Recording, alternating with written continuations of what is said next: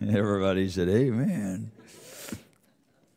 I was telling Brother Renee early this morning when he and I were both here, I said, today's probably going to be more like class and study and lecture. I don't mean it that way. I don't think it's going to, but this is how it feels in my spirit. The Bible says in the book of Hosea that the Lord's people were destroyed. The reason they were destroyed was for a lack of knowledge. We live in a day and an hour in which there's a lot of ignorance. Okay, I don't mean that in an unkind way. I mean it in the true sense of that word, ignorance. Ignorance is uninformed or unaware. They don't know. We live in a day and a time in which there's a lot of ignorance. And the reason that is because oftentimes in this day and time, our source of information is not a very good source. Usually it's our phones for many. And your source, especially those that spend a ton of time on social media, is whatever talking head you plug into. And everybody's got something to say. And so we really need to be in the Word of God like never before. Not just reading it, but knowing what it says. And there is a lot going on in our world today, as you know and are aware. But we need some insight from the Word of God. And I feel a responsibility this morning. It has been on my heart for the last week. And I feel a responsibility to us to understand what the Word says about some things in our world so that we're not ignorant. We're not ignorant. We need to be aware. We need to be aware. If we're not careful, we can put our head in the sand in North America. And we'll go about our day. We're just like, oh, that's so terrible. And then we'll go do our thing. And I don't think we need to walk around in grace. You know, we don't need to be Eeyore from Winnie the Pooh, right? Oh, looks like rain, right? Sorry, some of you get that reference. I don't. The joy of the Lord is our strength. We should have the joy of the Lord, but we can have the joy of the Lord and understand the seriousness of the times. And so that's the foundation I want to give you today, so you may understand this. I'd like to go to the book of Genesis, chapter 12. Genesis, chapter 12. I would ask you, those of you who have children that are downstairs, to maybe take this today and in your own way. Take these scriptures and this and teach it to your children. They should be aware of these things. They really should. Our children should be aware of this. Genesis chapter 12 and verse number 5. If you're there, say amen. Amen. All right. If you're not, it's on the screen. And Abram took Sarah his wife and Lot his brother's son, and all their substance that they had gathered, and the souls that they had gotten in Haran. And they went forth to go into the land of Canaan, and into the land of Canaan they came. Now, if you go back to the first verse in that chapter, it's where the Lord said to Abram, get out of your country and from your kindred and from your father's house to a land that I will show you.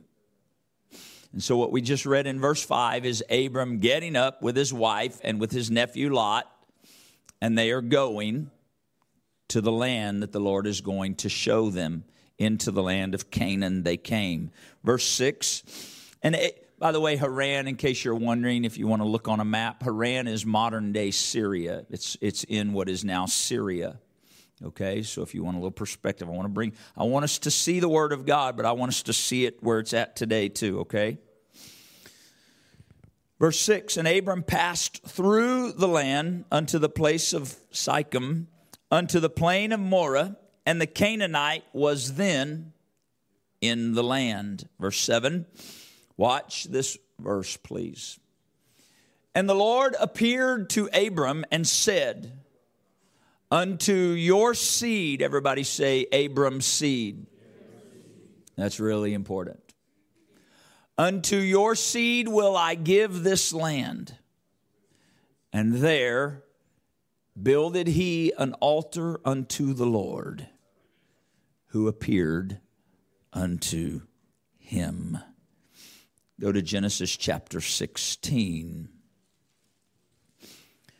Now this land, just so you know, this land is where the nation of Israel is today.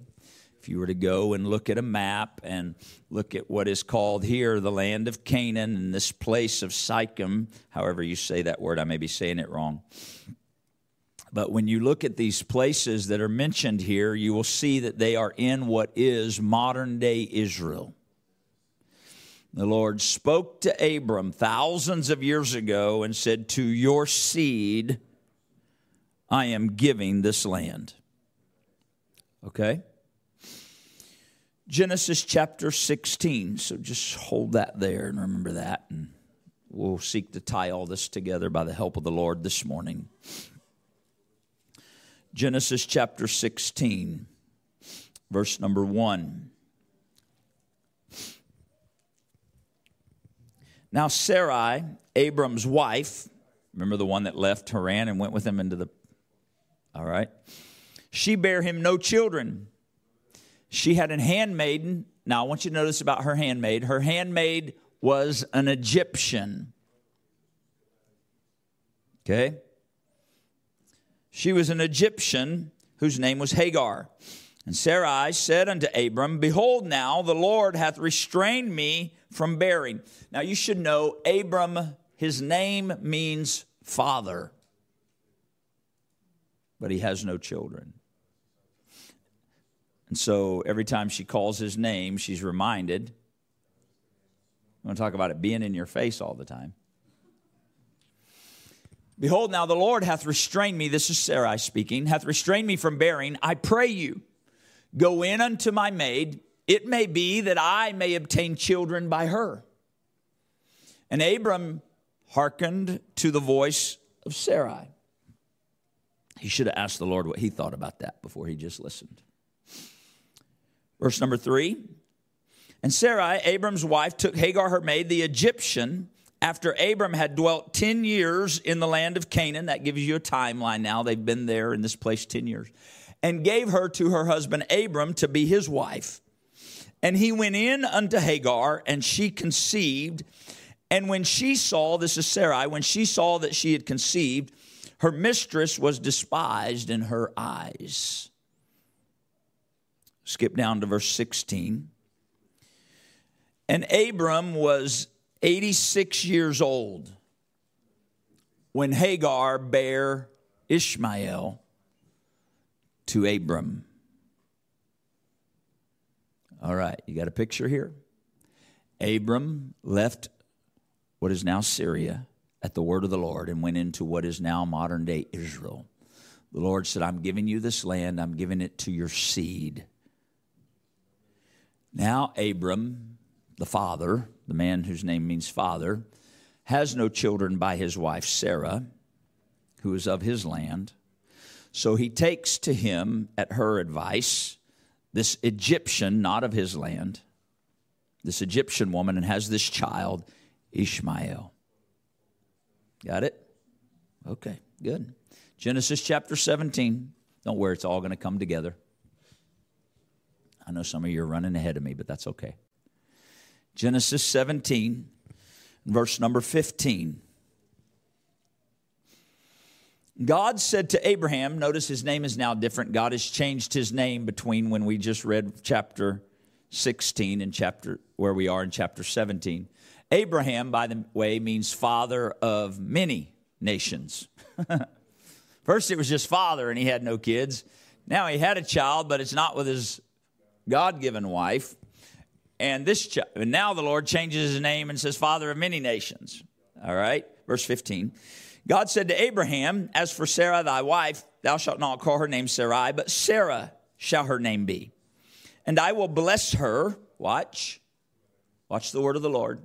I will bless her and give you a son also of her.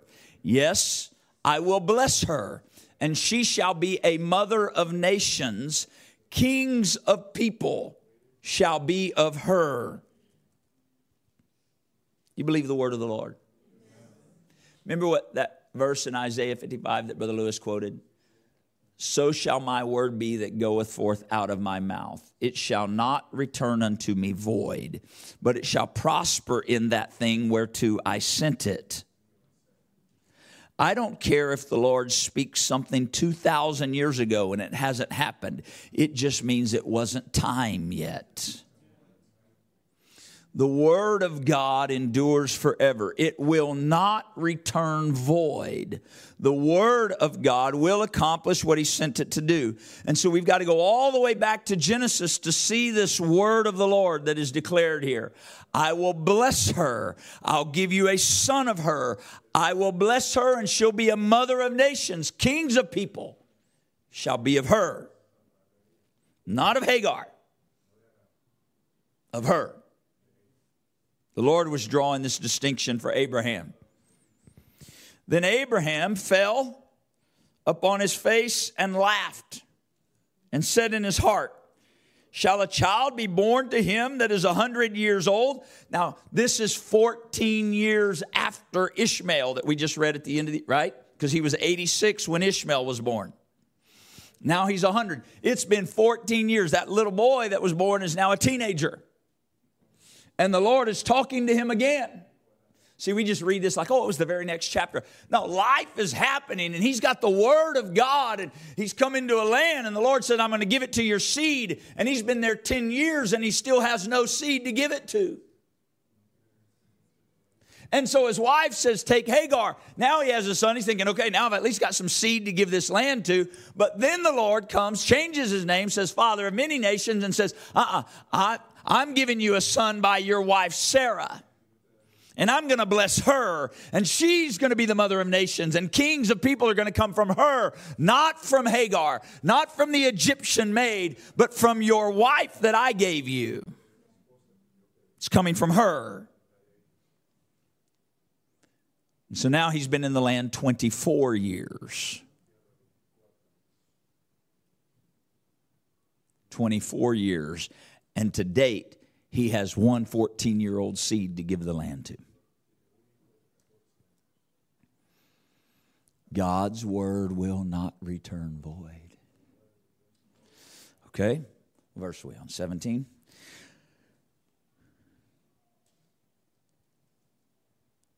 Oh, and he finishes his laughing question and says, shall Sarah that is 90 years old bear? And Abraham said to God, watch Abraham's words. Oh, that Ishmael might live before you. See, here's what happens. We see in Abraham's life, we see some of our own life. What happens is when the Lord gives us a word and speaks to us, and then time begins to pass, and nothing happens, then we try to make something happen.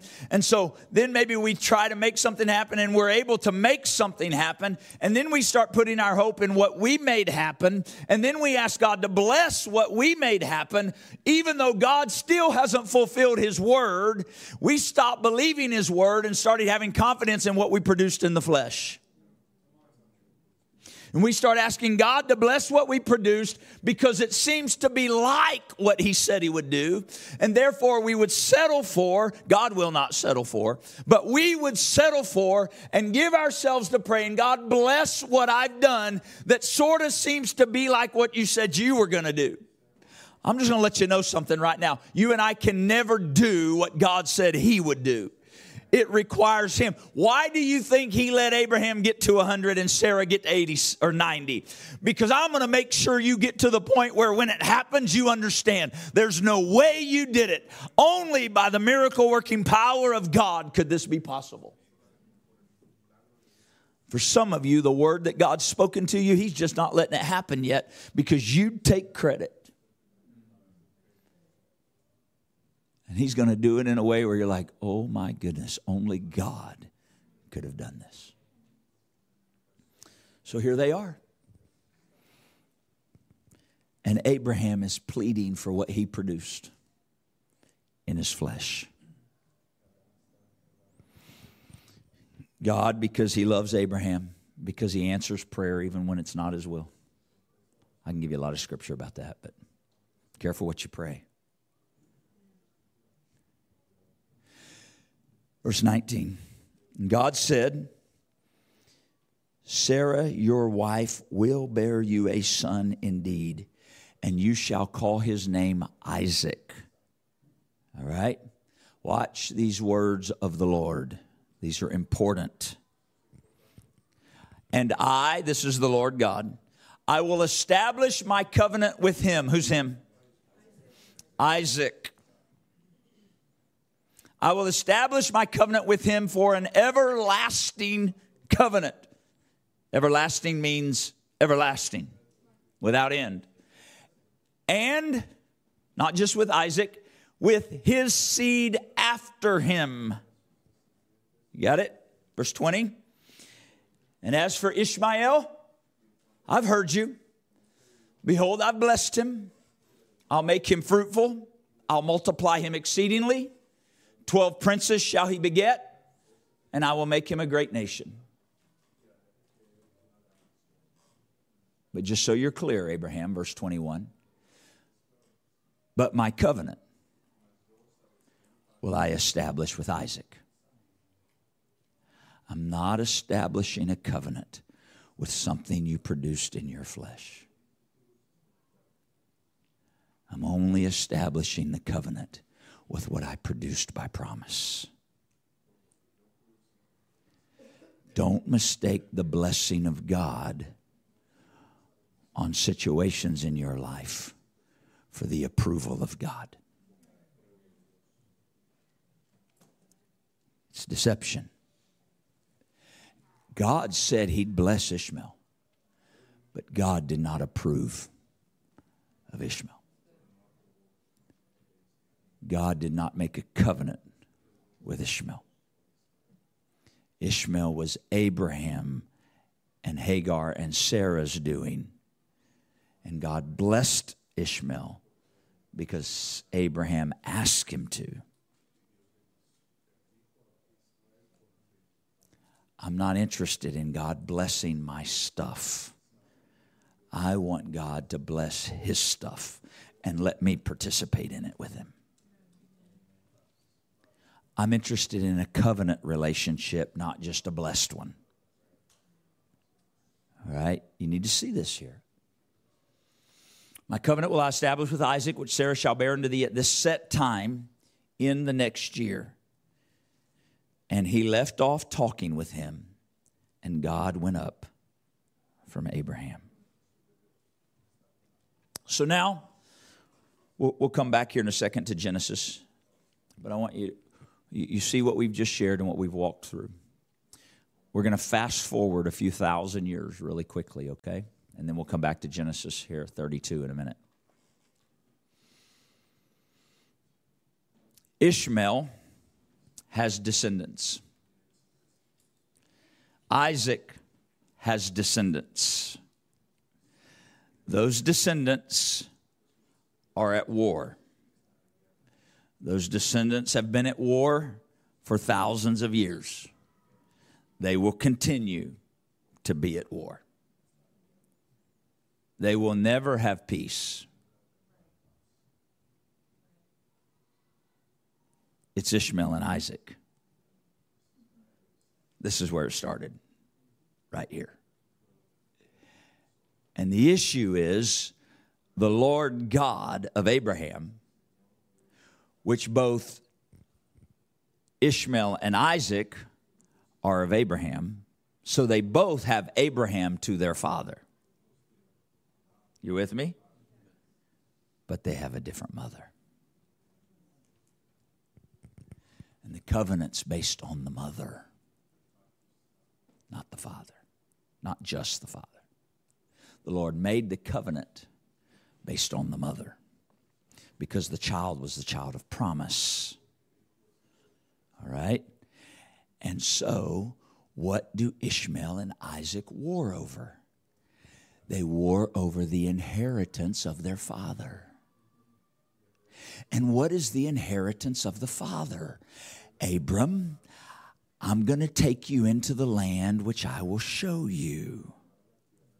And I'm going to show you this land, and I'm going to give it, Abram, to your seed after you. And so what's happening? I'll tell you what's happening. Abram's seed is warring over the land of Israel. One problem. Only one of the seed has a covenant with God. Is this making sense this morning? This is not political. This is spiritual. And the adversary and all the talking heads in our world would try to make it political and feeling oriented and oh, but these poor this and no. You got to go back to the beginning and look at what the root cause is.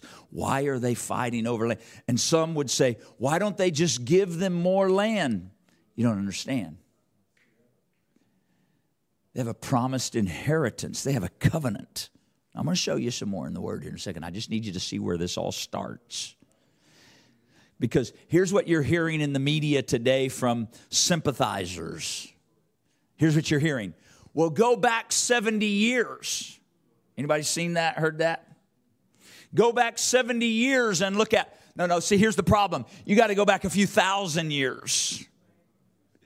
Everybody only wants to go back to when it can point and make it favorable for their speaking terms. You got to go back to the beginning. And you got to go back to the Word of God, not the word of man. You got to go back to the promise of God, not the promises of men, because they'll fail. You got to go back to the covenant of God. And God said, Abraham, I'm going to show you a land. And I'm not going to just give you that land. I'm going to give that land to your seed to possess. And Abraham, I'm going to give you and Sarah a son. And out of that woman, I'm going to bless her. And I'm going to bless nations out of her. And out of her, kings of people will come. My covenant's with her and her seed, not with that which you produce. I'm going to bless what you produced in your own fleshly, but I'm not making a covenant with them. Don't ever confuse the difference between what you produced in your flesh and what I promised by my Spirit. Just because you have blessing in the flesh doesn't mean God's hand is up on it. It's temporal. It's temporal. But the promise to the covenant is eternal. The war is not political. It's eternal.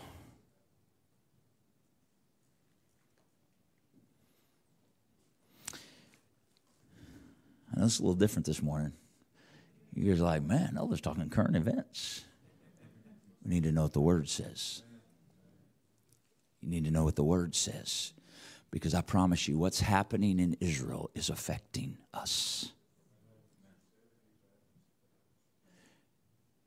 And we should be praying for Israel. And I know, I'm not ignorant.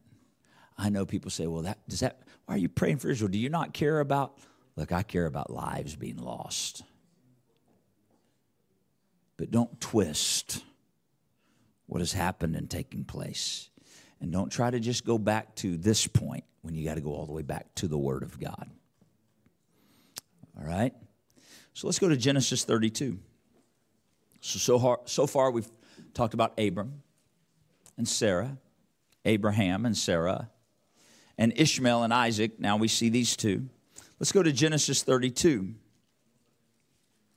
We'll connect some dots here. I know some of you know this, but I want you to see it in the Word so you have it in the Word of God. Genesis chapter 32 and verse number 24. Isaac, you remember the one who the covenant's going to be with? Isaac has now had a son. Isaac had two sons, Esau and Jacob. You heard of them, right? And so the Lord told Isaac, that the elder would serve the younger. Remember that? Esau came out and Jacob grabbed hold of his heel. Jacob means heel grabber, in case you wondered.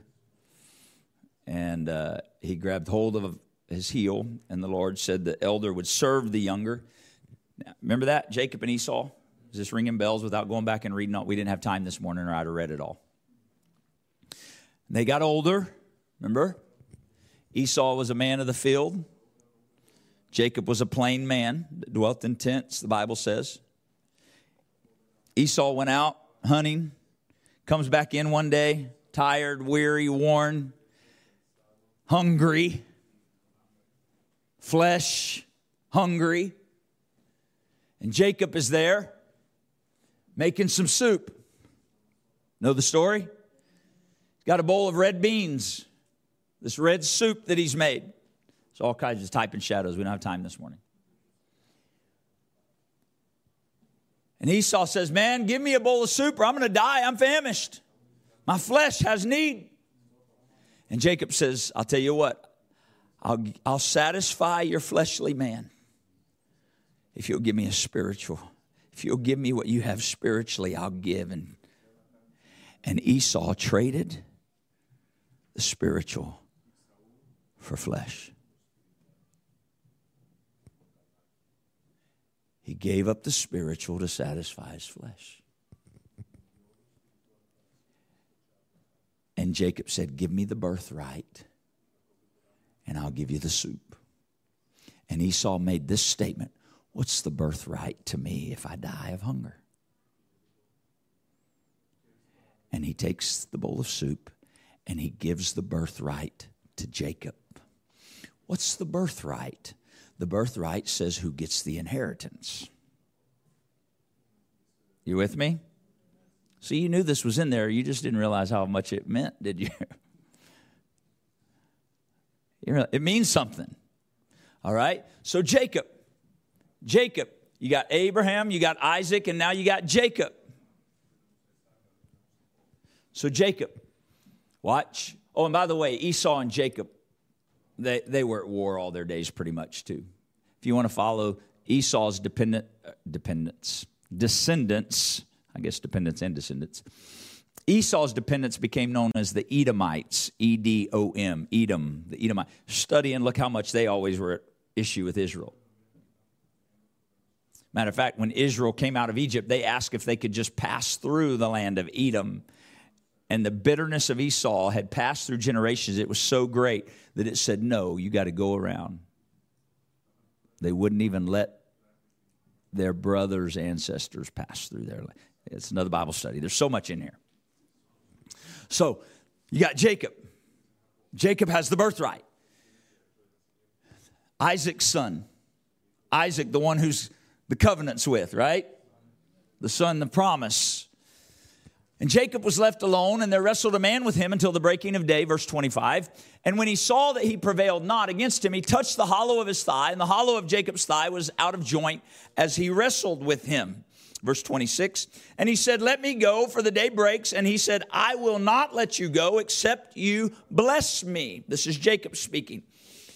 And he said unto him, this is the angel that he wrestled with. And he said unto him, what is your name? And he said, Jacob. And he said, your name shall, watch, your name shall be called no more Jacob, but what? What's your name now? Israel. This is the first mention of Israel. You're no longer Jacob, but now your name is Israel. Why? For as a prince hast thou power with God and with men, and you have prevailed. I'm changing your name from heel grabber to a prince that has power with God. Remember the promise to Sarah, Abram, about Sarah? Kings of peoples. Well, to have kings of peoples, you got to have a prince. Israel, Jacob, you're not Jacob anymore. Now you are Israel. For as a prince, you have power with God. I promise you, every nation in the Middle East knows what Israel means. As sure as Abram's name was in the face of Sarah every day, father, no kids. Father, no kids. Father, no kids. Jordan, Syria, Iran, Iraq, Lebanon, all around Israel are Muslim. And right in the middle of all of them is this nation whose name means, as a prince, we have power with God.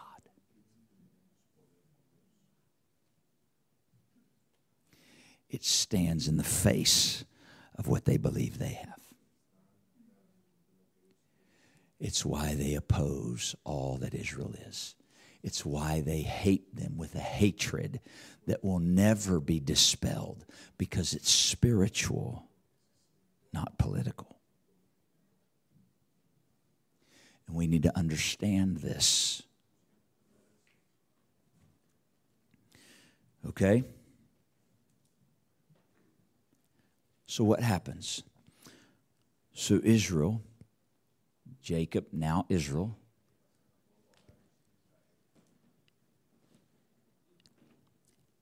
he gets married. Yes? Twice. He loved it so much.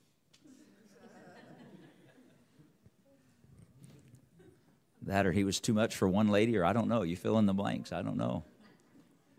Israel he was deceived, right? And so his father-in-law said, oh, no, you got to take the oldest first. And so, fair enough. So he has two wives, and they have, between them, 12 sons. Yes? Is this making sense? I know you guys know that we're not reading it all. They have 12 sons. These 12 sons become the 12 tribes of Israel. And if you look, in case you never have, if you look at the maps in the back of your Bible, you could probably find a map of Israel that in the times of these tribes, after they came out of Egypt, across the Red Sea, through the wilderness, and they began to have, by Joshua, they have areas and places of land assigned to them. You will see the names of the land of the 12 tribes of Israel, and it is the fulfillment of the promise of God to Abram. I will give this land unto your seed. And you see the seed of Abraham, Isaac, and Jacob. Abraham, Isaac, and Israel, his 12 sons, Israel's 12 sons, possess the land of Israel, the land that Abram walked on, according to the promise in Genesis 12 that we read. And you can see all those places, and it became the land of Israel. You with me? Now, so when Egypt took them captive and took the land away, and then 400 years of bondage, right? Now, obviously, this was before the 12 tribes were given the land. But the 12 tribes went into bondage in Egypt, 75 people. And when they came out of Egypt, they were a great nation after 400 years. See, even bondage couldn't destroy God's promise. And that's what he tries to do. This is a pattern. You need to understand this. Egypt was simply one of many that sought to destroy the seed of promise. Egypt sought to destroy the seed of promise. That was the whole purpose in holding them in bondage, but they couldn't destroy. You say, hold on, what do you mean they tried? Remember this in Egypt? Every child under 2 years, when a child is born of those Hebrews, I want you to take that child, I want you to throw them in the Nile River. Remember that? What was it? I'll tell you exactly what it was. It was this spirit that's trying to destroy the seed promise covenant to Abraham, or the promised covenant to Abraham's seed. That's exactly what it was. 75 people went in, and they tried to destroy them. but estimates are that 1 to 2 million left 400 years later. Even in bondage and in affliction, the promised people of God continued to grow and flourish. This is the power of God's word. And so they left Egypt by a mighty hand, the blood on the doorpost, right? The Passover, remember that? The Passover, they came through the Red Sea. I know you know the story. The Lord destroyed the Egyptians in the Red Sea. Their oppressors, He destroyed them in the Red Sea. Israel ultimately came into the land of Israel, and the 12 tribes were given land, like I just mentioned to you a while ago. They began to violate the word of God, and so Babylon takes them into captivity. And what's happening? Babylon's going to try to destroy the promise, but it just can't happen. The Lord said, even in your captivity, I'm going to bless you. And He did. And then He put it in the heart. And we see those, and you read it throughout the Old Testament, and you see Nehemiah going back and building walls, and you see Zerubbabel going back and building the temple, and you see these different things, and we don't have time for all of it this morning. But it's all this, what's happening. They're trying to destroy the promise. Abraham, in your seed, I'm going to bless all the nations of the earth. And I'm giving that land you walked on to your seed. And it would seem, and again, you can see it through generations. We don't have time to go through all of history this morning. Go study it. In Christ's day, it was the Romans. And the idea is the way that we'll destroy a people is we'll displace them. And if we can displace them, they will cease to exist. But even in affliction, they became stronger. What do you think Hitler was in the 1939-45 era, trying to destroy Jews? It's the same spirit. It shows up in the political. Why does it show up in the political and governmental regions? Because there are spirits affect governmental regions and reigns. And so he's trying to destroy. The adversary is looking. Why did the adversary seek to crucify Jesus? The adversary is always trying to destroy the prophetic word of God. Always. The adversary believes the word of God more than we do. And so the adversary is always working to destroy the prophetic word of God. This is why when Christ was born, Herod began to have children 2 years old and under killed. Right? And the Bible talks about Jacob lamenting, right? And his wife lamenting over the loss of their children. That prophetic word was because of the death of Jews during the days of Christ's birth and all those boys being killed that were born under the 2 years at Herod's word. But even then, the adversary could not destroy the seed of promise. Why is the adversary so interested in destroying the seed of promise? I'll tell you why. Because you go all the way back to Genesis 1, 2, and 3. And the Lord God said, when Adam and Eve fell in the garden, He said the seed of the woman is going to bruise the head of the serpent. And so the adversary says, if I can destroy the seed of the woman, I can keep my head from being bruised. But I'm telling you, he cannot destroy the seed of promise. And so you see this rise up again. You can read through history. We're touching some high-level points today that you've heard or you know. But I'm telling you, you see it through history. What's happening? The adversary is trying to destroy the seed of promise. He'll never do it. He'll never do it. Why was the early church persecuted so greatly? Because it was the promised seed of Abraham. The spiritual seed of Abraham. In you shall all the nations of the earth be blessed. That's the spiritual blessing of Abraham that's come upon us when we receive the spirit of promise. Why do you think that Jesus said in Luke 24, I'll send the promise of the Father? It's a spiritual promise to Abraham. Now, I know I'm a little all over the place, but we don't have time. I told you I could take 4 hours today, but we won't. But we need to know what's going on in our world and understand the root of it and know why. So Israel's displaced. They have no place that's home. They're all over. Hitler tried to destroy them, was unsuccessful. even though millions died, even in their affliction, they remained. And so, go to the book of Amos. I'm hurrying here. Amos chapter 9.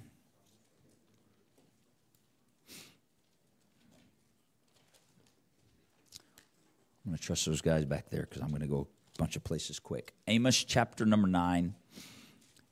Watch verse 13. Behold, Amos is prophesying here, okay? This is and to give you a timeline, this word of the Lord through Amos is about 750 years or so before the Lord Jesus Christ. Okay? It's about 750 years BC to give you an idea of the timeline. So this is about 2,800 years ago. All right? Listen what Amos says under the inspiration of the Spirit of God. Holy men of God spake as they were moved on by the Holy Ghost, Peter told us. Behold, the days come, says the Lord, that the plowman shall overtake the reaper, and the treader of grapes him that sows seed. And the mountains shall drop sweet wine, and all the hills shall melt. Watch. What's he talking about? Verse 14. And I, who's I? Who's I? The Lord God. I will bring again the captivity of my people Israel. And what will they do? They will build the wasted cities and inhabit them. And they shall plant vineyards and drink the wine thereof. They shall also make gardens and eat the fruit of them. Next verse. And I will, watch, who's talking? The Lord God. And I will plant them. Who? The people of Israel. I will plant them upon their land. And watch, they shall no more be pulled up out of their land which I have given them, saith the Lord thy God. 2,800 years ago, the Lord, through Amos, said, I'm going to take them back out of their captivity, and I'm going to put them on their land. I'm going to plant them on their land, and they will never be pulled up again. When you hear Israel declare these two words, never again, this is what they're talking about right here. They're referencing back to the prophetic word of Amos, and they're saying, never again. We have a word of the Lord that this land is ours and will never again be uprooted like we have throughout history. This is why you hear and see these words, never again. They're referencing this scripture right here. They're not just giving talking points. They are standing on the word of God. They shall no more be pulled up. It's in the word. Now you got to know, in 1900, this word had not been fulfilled. When Hitler was destroying Jews, this word had not been fulfilled. They had no land. Watch Ezekiel chapter 37. Ezekiel 37 and 10. I hope this is okay this morning. I think we need to know the word of God and see what's in it. Ezekiel 37 verse 10. Listen what Ezekiel says. So I prophesied as he, the Lord, commanded me. Now, we didn't read the first 9 verses. Most of you know this story or this place in Scripture. It's where Ezekiel saw the valley of dry bones. Yes? Valley of dry bones. And he prophesied, the Spirit, said, sinew come upon them, muscle come upon them, skin come upon them, and wind from the 4 corners and breathe into them. And they became a great army, exceeding great army. This is that. And so this has now happened. He's done that. And they were a great army raised up. That which looked to be dead, that had no life, it was all the way down to the bone. It seemed like it would no longer exist. It wasn't just dead laying in a field with skin on it. It was dead. The birds had picked it. They were dried bones. He wanted us to see how hopeless the situation looked. And he's describing Israel. And so he prophesied as he commanded me, and the breath came into them. At this point, they've already had the sinew come on them, they've had muscle come on them, they have skin come on them, and now he's prophesying, and breath came into these people, and they lived, and they stood up on their feet, an exceeding great army. This valley that was full of dead, dry bones that seemed to no longer have any chance of life. This happened at the prophetic word of Ezekiel. Verse 11, then he said unto me, Son of man, watch, these bones are what? These bones are the whole house of Israel. What does the house of Israel say? They say our bones are dried. Our hope is lost. We're simply cut off for our parts now. Divided, broken, no longer together. Verse 12. Therefore prophesy and say to Israel, them, thus saith the Lord God, behold, O my people, I will open your graves, and I'll cause you to come out of your graves, and I'll bring you, where?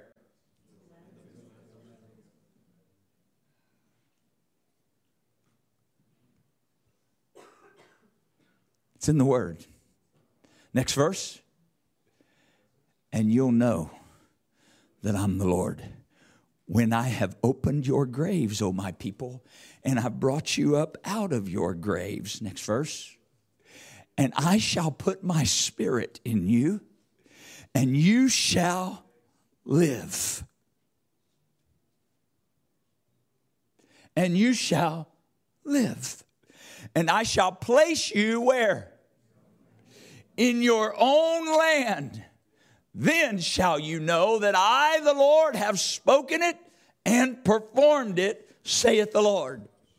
These words were prophesied about 570 to 600 years before Christ. So they were about 200 or so years, give or take, from Amos' prophecy later. But the Lord wanted them to remember, hey, what your forefathers told you, 150, 200, I want you to know. And he wanted the generation later to know. And don't you know after 1,000 years this all looked hopeless? This is why when Christ was getting ready to ascend into heaven, you hear the disciples asking him in Acts chapter 1, verse 5, 6, 7, wilt thou at this time restore again the kingdom to Israel? What is it? They're looking to be put back in their land. They're looking to be restored to their land. And the Lord said, it's not for you to know the times of the season which the Father has put in his own power. But you shall receive power after that the Holy Ghost has come upon you. And you'll be witnesses unto me in Jerusalem, Judea, Samaria, and the uttermost part of the earth. It's in there, Acts 1, 6, 7, 8. But the Jews have held to this word. Amos, Ezekiel. So what happened? I'll tell you what happened. 1947, 1948.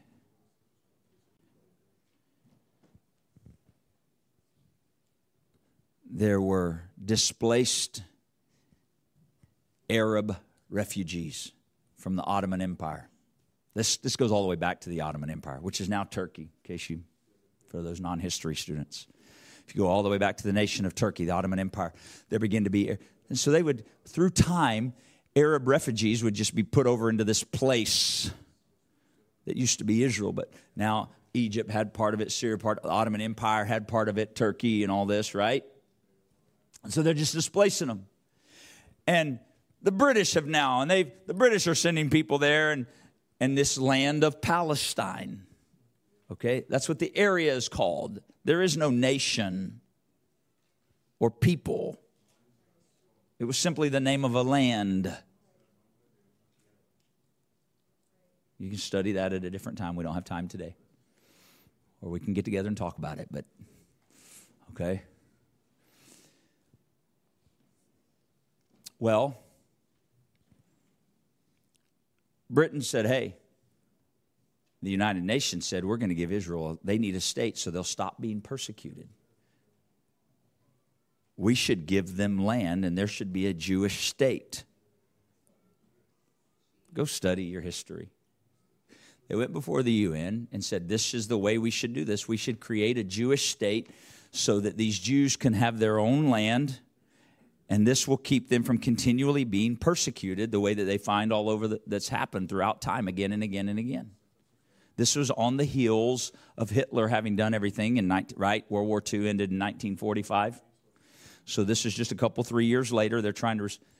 And so they gave the Jews back their land. The word of Ezekiel and the word of Amos was fulfilled. They didn't do any... You could have never seen it coming.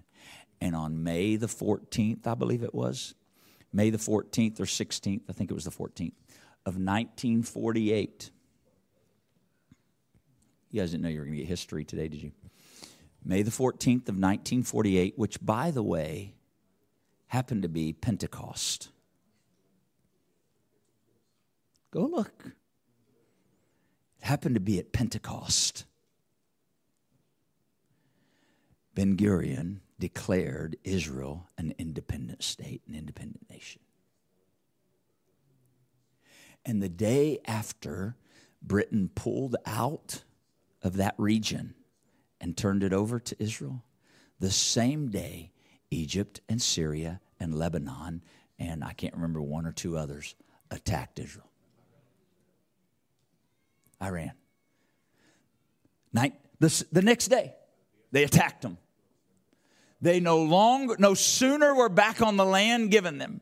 And the very next day, search it out in history, those nations all around them immediately attacked them. And they want to say, and you know what the story is? Here's the story. This was our land, Arabs, descendants of Ishmael. Remember Ishmael? Descendants of Ishmael said, no. What you did is you got us to leave, and then you gave it to the Jews, Isaac. You gave Isaac our land. Oh, no, they didn't give Isaac your land. They gave Isaac back what was his. You gave it up a long time ago. The covenant was never with you. The covenant was with Isaac. And then, just in case you thought you had some other means to it, no. Esau even gave up the birthright. It was Isaac and it was Israel. It's his land.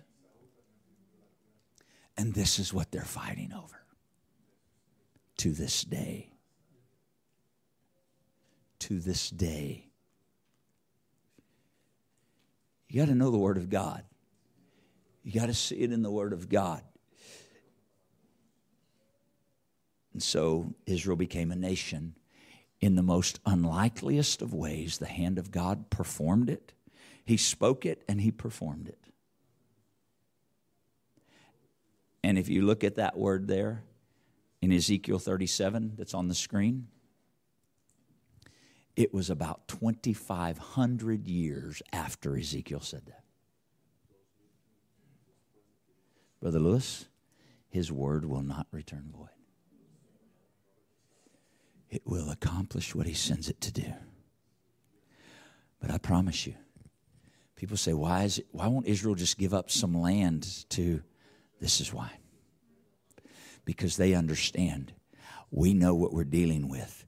You that are on the outside looking in, that want to pass judgment and get all touchy-feely and warm and fuzzy and have all these things, you don't understand. We know thousands of years of history.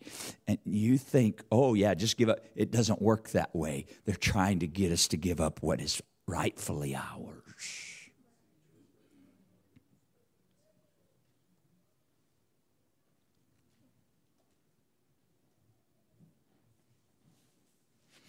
The descendants of Ishmael are Arabs. The descendants of Isaac are Israelis. And so the Arabs and the Israelis, Isaac and Ishmael, will always war. The descendants of Ishmael are Muslim. The descendants of Isaac are Jewish. They will always war. It's an interesting thing. I'm coming to finish here. Any remember, how many of you were living during 9/11? Most of us. I remember when that happened. I remember where I was. I got a phone call. Matter of fact, I was up early in the morning praying.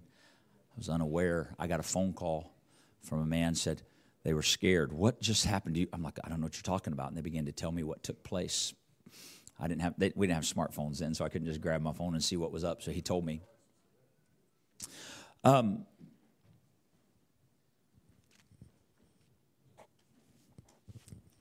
You remember our response was very swift as a nation. We began to respond. That's when we began to say, okay, we're going to deal with this. We got involved in the Middle East. Remember that? So go read about it. Again, this is spiritual, but we need to understand what's happening in our world and see how all these things work.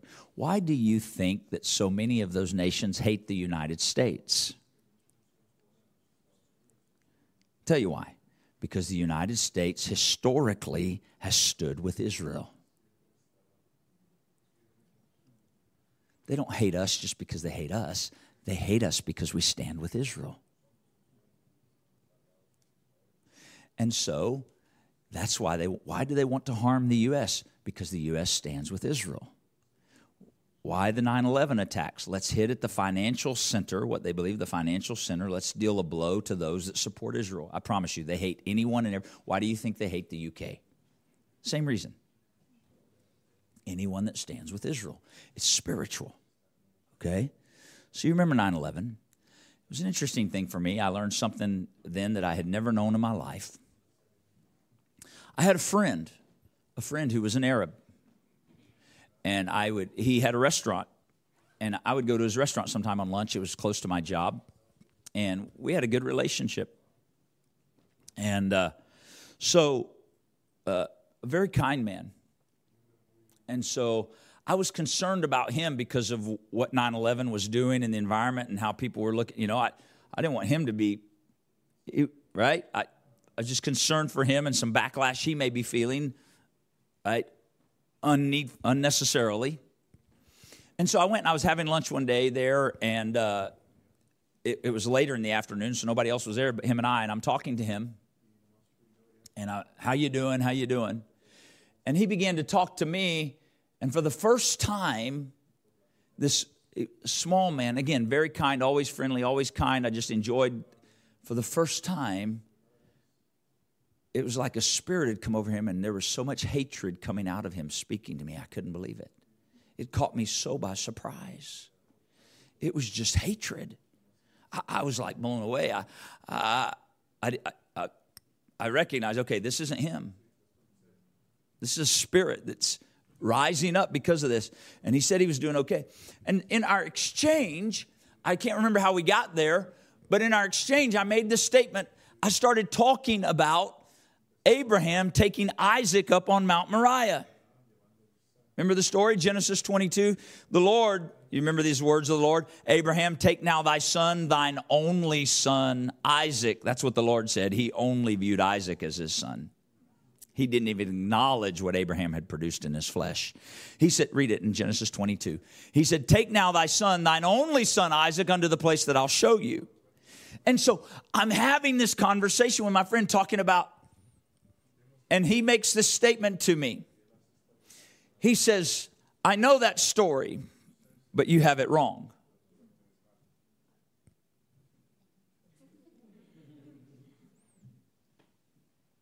I said, oh, he said, we have that story. I said, tell me. He said, he did not take Isaac, he took Ishmael to the mountain.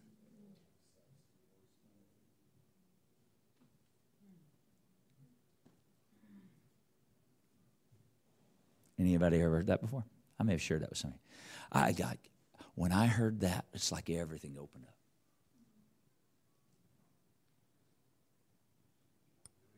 Yeah. Why do you think they're fighting over a mountaintop?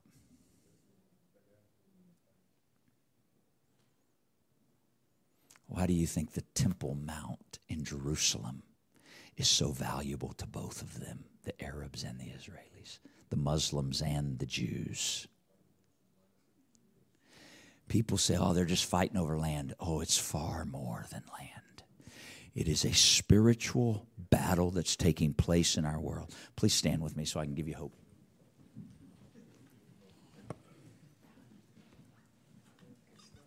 Again, I know this is different this morning.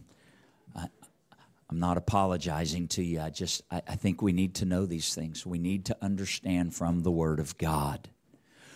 We cannot be ignorant. Okay? Now, I have been grieved. That's not a good idea. I have been grieved by what I have recognized as the pull that this deception is having on youth. The younger generation especially, and maybe some of you in this room, the younger generation especially, who gets a lot of their information from social media and from influencers, most of which are, I'm not going to say that.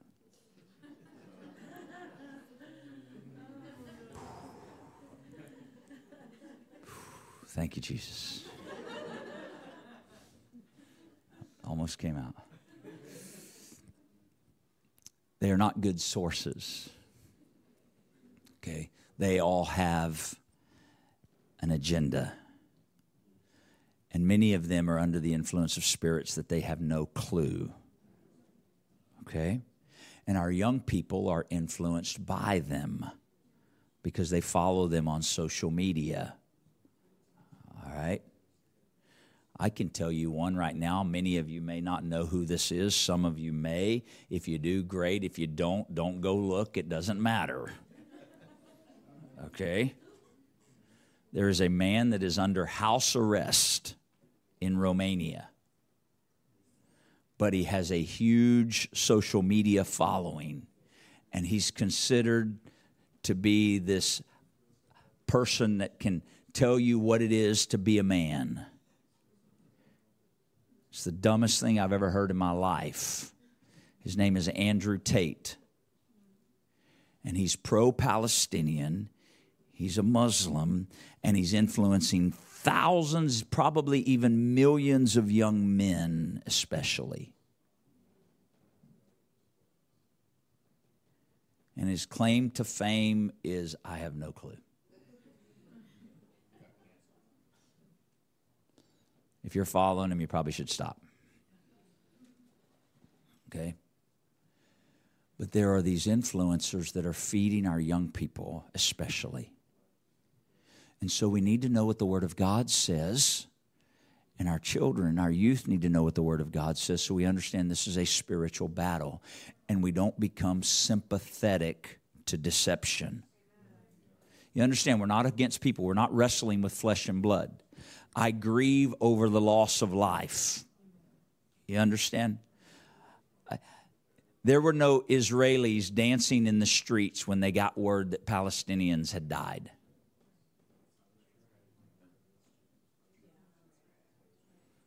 There were no mass demonstrations celebrating and shouting and rejoicing over pictures of dead Palestinians in Israel. You understand? But flip it. It's spiritual.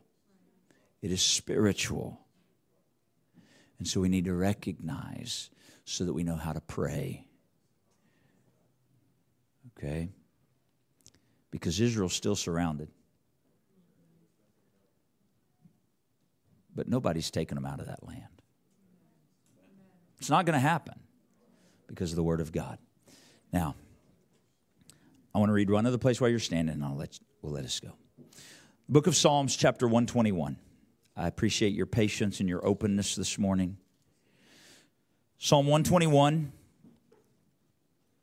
I will lift up mine eyes unto the hills, from whence cometh my help. My help cometh from the Lord, which made heaven and earth. He will not suffer your foot to be moved. He that keeps you will not slumber. Behold, he that keeps Israel shall neither slumber nor sleep. The Lord is your keeper. The Lord is the shade upon your right hand. The sun shall not smite you by day, nor the moon by night. The Lord shall preserve you from all evil. He shall preserve your soul. The Lord shall preserve your going out and your coming in from this time forth and even forevermore. Now, I hold to that word spiritually for my life, but you cannot dismiss verse number 4. He that keeps Israel forevermore. Forevermore. So what does all this mean to the church? Well, it means we're aware. It means we pray for Israel. And I pray for the souls that are Arabs too, you understand? I pray for their souls. But I pray God grant wisdom, direction, instruction, revelation to Israel to see and to know what they ought to do. Now you can read, we're not going to go there today for sake of time, but you can read in 1 Chronicles chapter 12 and 32 about one of the descendants of Israel named Issachar, depending on how you choose to say it. The thing that was said about those descendants of Israel is that they knew the time. But not only did they know the time, but they knew what to do. That was the beautiful thing about the tribe of Issachar. They knew the time and they knew what to do. As a church, the church of the living God, we need to know the time. And we should know what we ought to do given the time. I got a whole nother Bible study that's turned into my spirit because of all this. Because I'm marked by the time that it happened as well, which is really significant. And we'll probably, maybe, I don't know, talk about that somewhere along the journey if the Lord lets me. But it's prophetic. It's one of the Old Testament symbols that hasn't yet been fully revealed, but it haven't happened to happen at this time. And so what that means, I don't know. But it has me digging in the Word of God to understand what could be right in front of us. As a church, we should pray and we should be aware. We shouldn't be afraid. Hear me. We shouldn't be afraid. What we should go is, it's urgent. The hour's urgent. I need to tell whoever I can about the Lord Jesus Christ. I need to reach to every soul I can. I need to gather it's harvest time. It's harvest time. That's what it means. It's the time of harvest. By the way, they were celebrating the time of harvest when this attack happened. They were having their holiday celebrating harvest when this attack happened. It's the time of harvest. We need to know the time. We don't need to hide in fear. We need to go in faith. We need to declare the truth of the Word of God and reach. Say, hey, you need to repent of your sins. You need to be baptized in the name of Jesus Christ for the remission of sin. You need to be filled with the gift of the Holy Ghost. He's coming back soon. He's coming back soon, and you need to be ready. We need to be aware of the time and act while it's day. But we don't be afraid. Just know the time. And we work. I'll leave you with this and I'm going to dismiss you. Hamas. Some of you I shared this with the other night. Let me say this first. Don't overconsume media.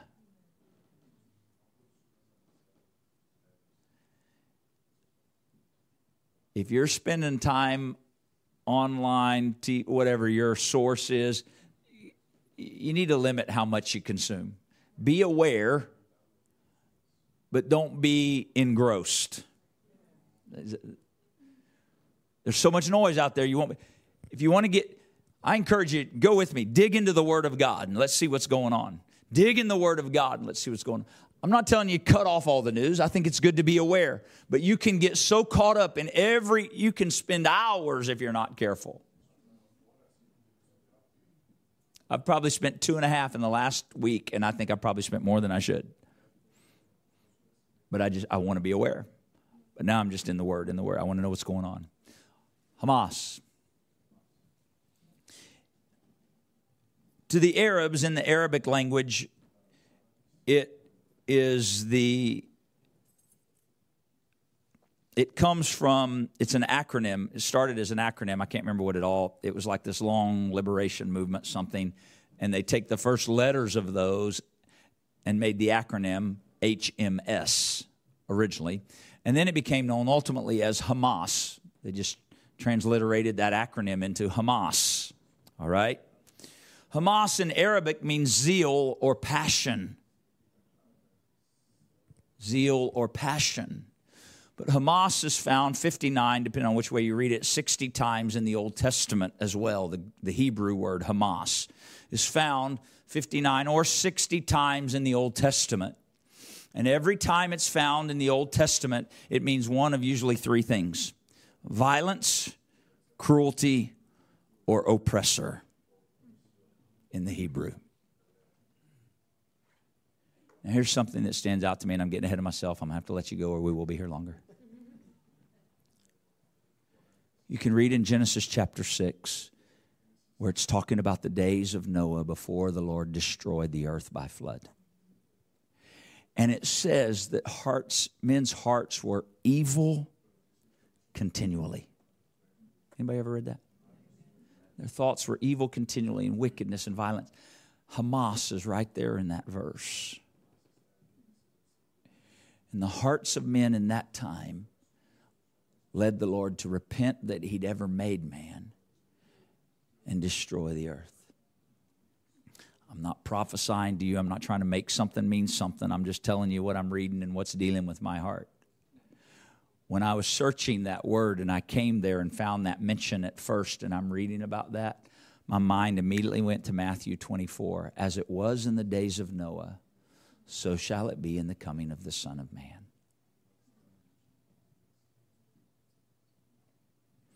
There's a scripture that speaks against loving violence.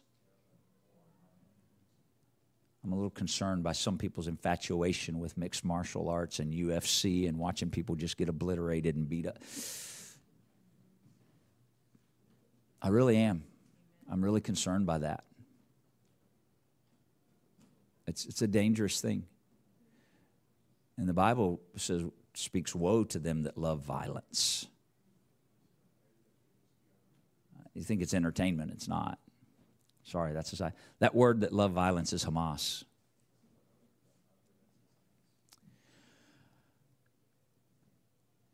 The word of God endures forever. The word of God endures forever. Can we thank the Lord that his word is here for us today? Could you do that before we go? Lord, we thank you for your goodness, your mercy, for your word. Thank you for helping us to see and know. I pray let it provoke in us a willingness to dig into the word and study the word. Let it provoke in us a heart to pray for your people. We pray for Israel. We pray for the souls of men caught up in the midst of this spiritual battle. I pray, Lord, let there be a great harvest. Let us as a church recognize the time and know what we ought to do. In the name of Jesus, let us purpose to get in the church, to stay in the church, to do the work of the kingdom. In the name of Jesus we pray. In the name of Jesus we pray. In the name of Jesus we pray. And we thank you, Lord.